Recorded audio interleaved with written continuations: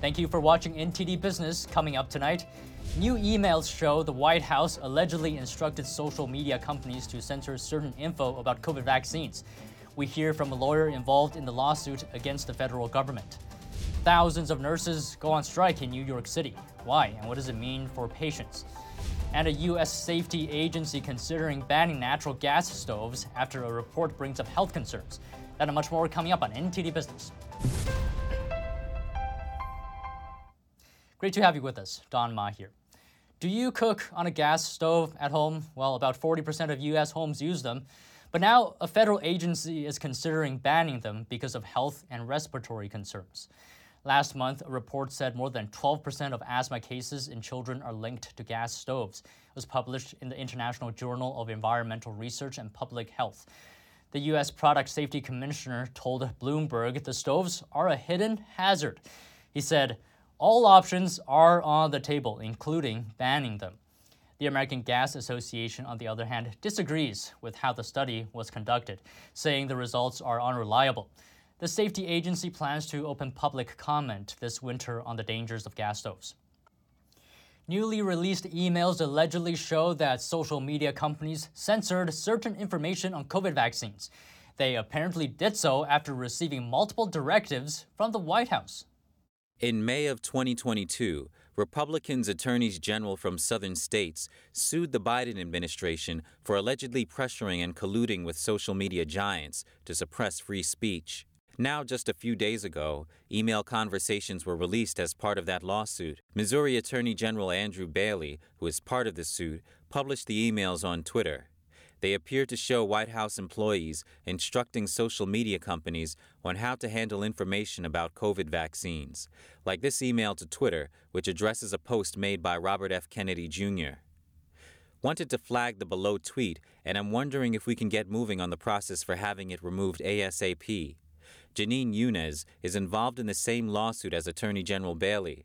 Younes, who represents some of the private plaintiffs in the suit, tells NTD that First Amendment rights prohibit the government from using private companies to censor certain ideas. We had a lot of evidence that this was happening already, but these new emails sort of take it to another level because they show the government really threatening the tech companies, especially here it's Facebook and Google. In an op-ed for the Wall Street Journal, Younes gave an example of such strong language allegedly used by the White House after Facebook didn't take the desired measures to censor a certain post. A White House employee apparently wrote an email to Facebook saying, "We are gravely concerned that your service is one of the top drivers of vaccine hesitancy, period. We want to know that you're trying, we want to know how we can help, and we want to know that you're not playing a shell game. This would all be a lot easier if you would just be straight with us." Now, another thing that's being revealed with these new emails is that according to Younes, the government previously said that social media companies actually wanted to stop the spread of so-called misinformation on vaccines, and that the government and social media had the same goals, which turns out not to be true. These emails show that in the beginning of 2021, the companies really were not censoring as much. They were not censoring people for so-called COVID misinformation to this degree. And the government, especially this Rob Flaherty in the White House, took it to another level. NTD reached out to the White House for comment, but didn't hear back before broadcast. Reporting by Arian Pastar, NTD News. In Seattle, the local school district is suing social media companies, including TikTok and Meta. They say the tech giants are causing the mental health crisis among teenagers. In the lawsuit, Seattle Public Schools said, quote, defendants have successfully exploited the vulnerable brains of youth, hooking tens of millions of students across the country into positive feedback loops of excessive use and abuse of defendants' social media platforms. The lawsuit blames social media platforms for causing behavioral disorders with use, including anxiety, depression, eating disorders, and cyberbullying.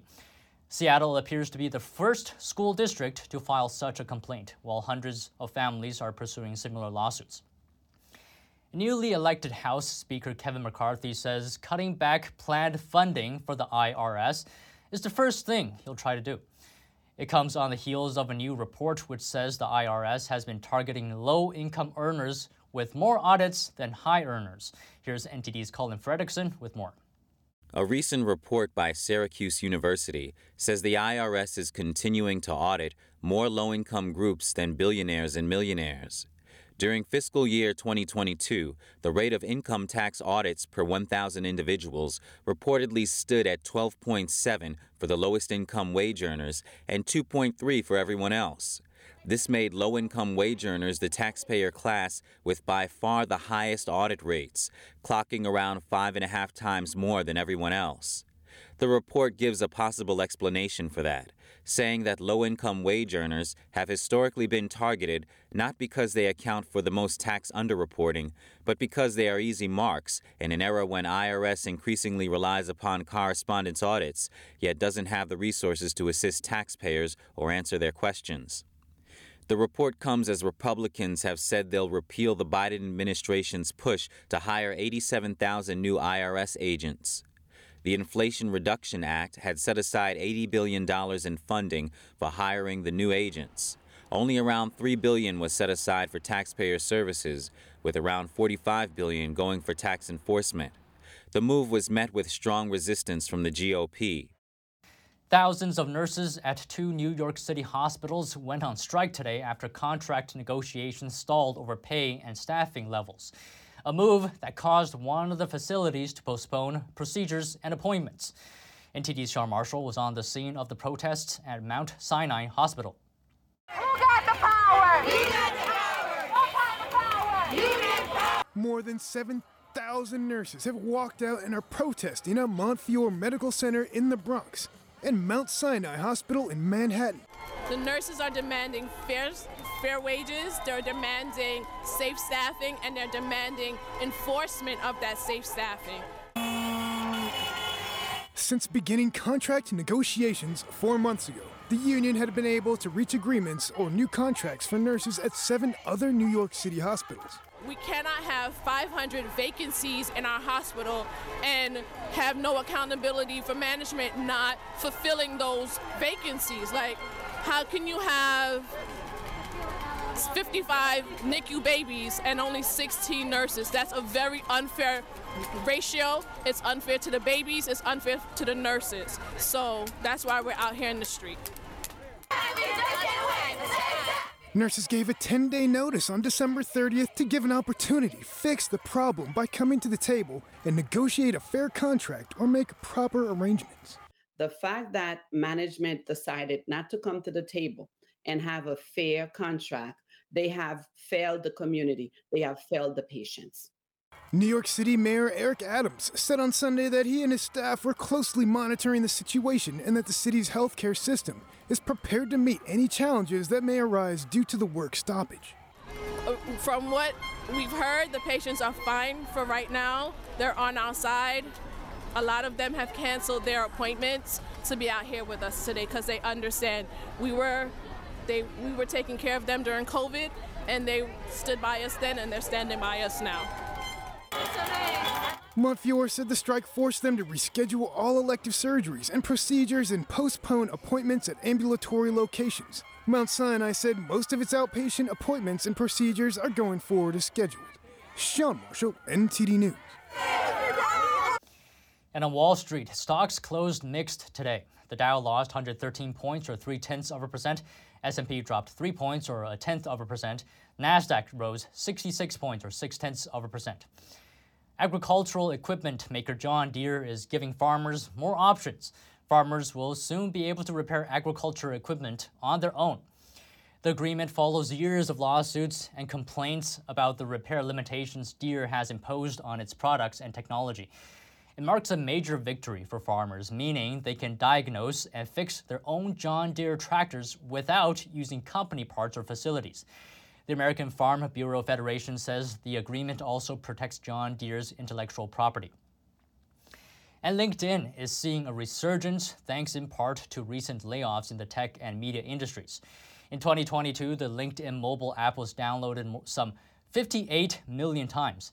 That's up 10% from the previous year, according to research firm Sensor Tower. LinkedIn says it has seen record engagement among its 875 million members. Meanwhile, there were 22% more posts in November mentioning open to work compared to the previous year. All this engagement has been good for business, seems like. LinkedIn saw a 17% year-over-year revenue growth in the 3 months ending in September. And Binance, the world's largest cryptocurrency exchange, is under heavy fire.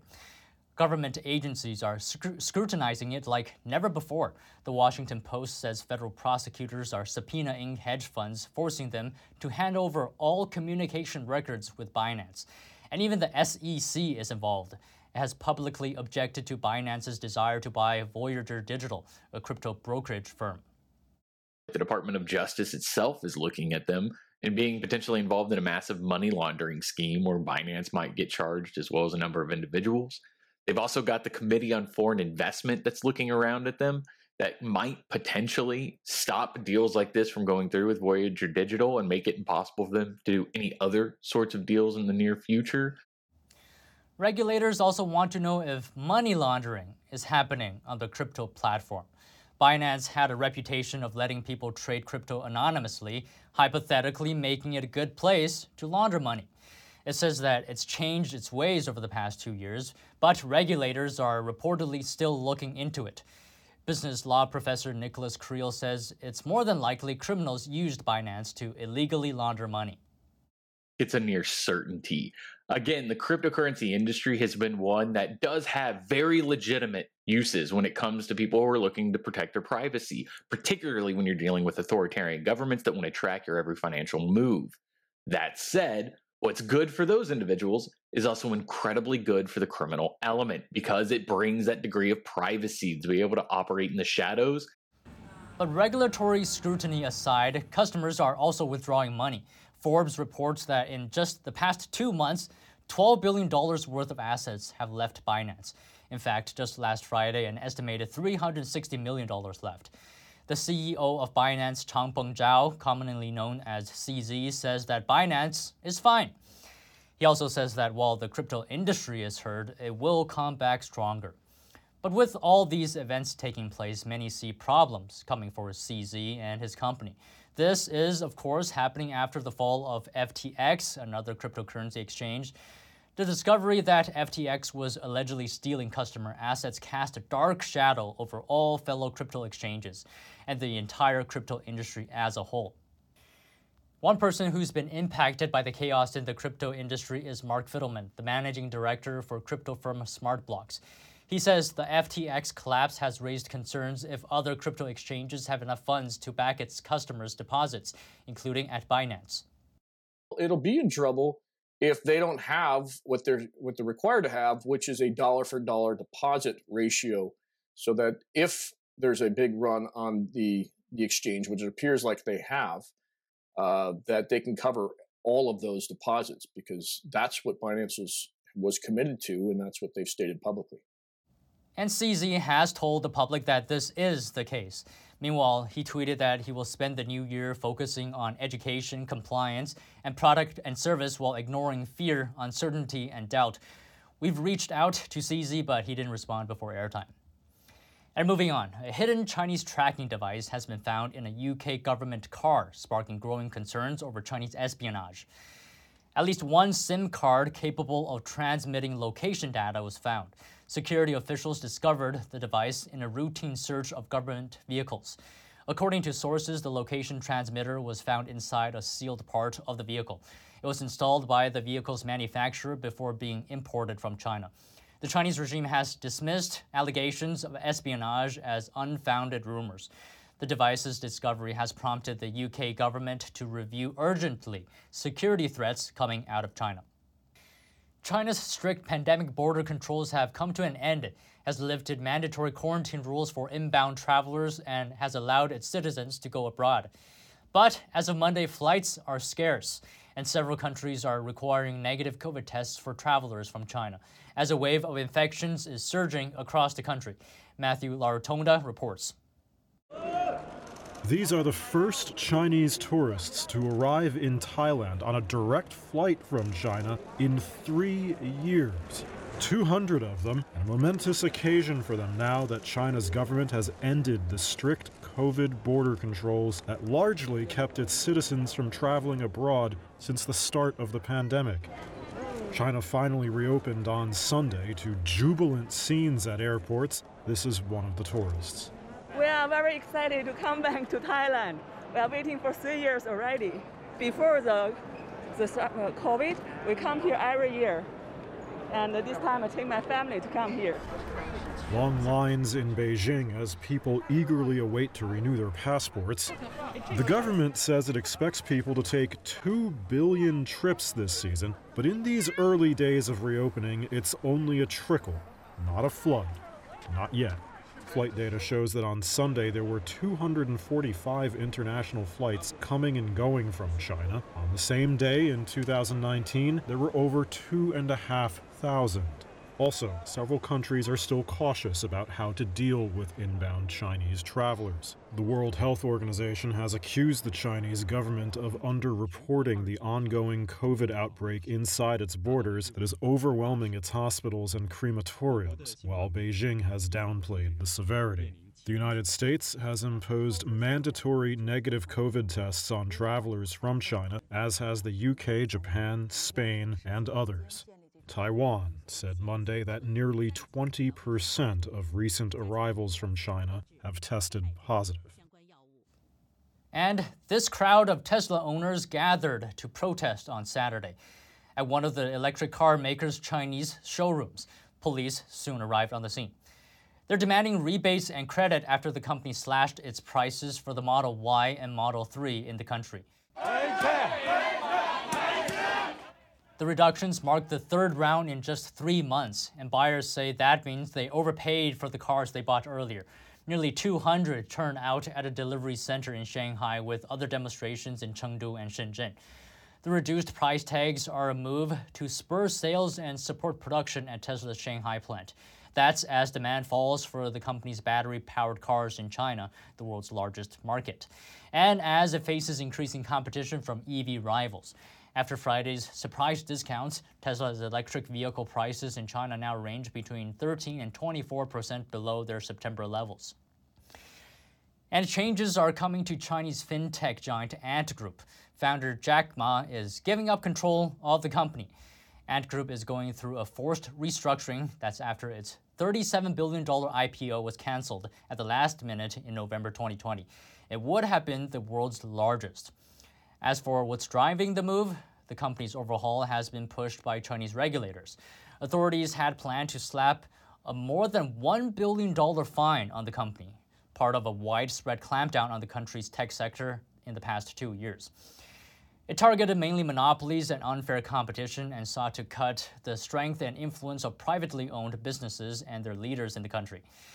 Companies have lost hundreds of billions of dollars in value because of it. Chinese authorities have softened their tone in recent months, though. Now they're trying to revive the $17 trillion Chinese economy badly hit by the pandemic. And taking a break now, but if you have any news tips or feedback for the show, you can email us at business@ntd.com. Still to come, Amazon introducing a Ring camera for your car. What can it do and how much is it? The CES Tech Show in Las Vegas featuring healthcare technology. We take a look at some of the new gadgets. That and more coming up on NTD Business.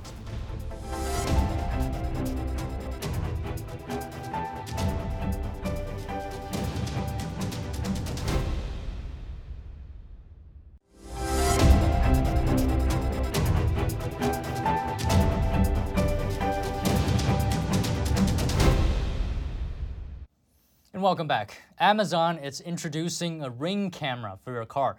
It's a small dual-facing camera that sits on the dashboard and captures the vehicle's exterior as well as its interior. It's able to detect activities such as a break-in and begin recording, while also sending a live alert and video to the owner. There's also a traffic stop feature that lets drivers start recording when they get pulled over or have an accident. The device supports a cellular connection but requires a subscription to Ring's Protect Go service at $6 a month or $60 per year.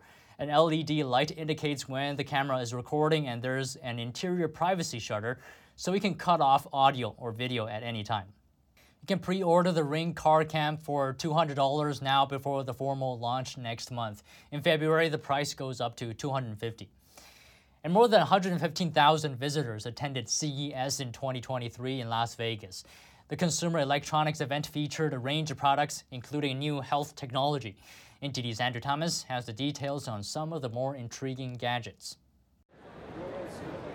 A Tokyo-based company has created a robotic cushion named Fufuli to soothe owners to sleep.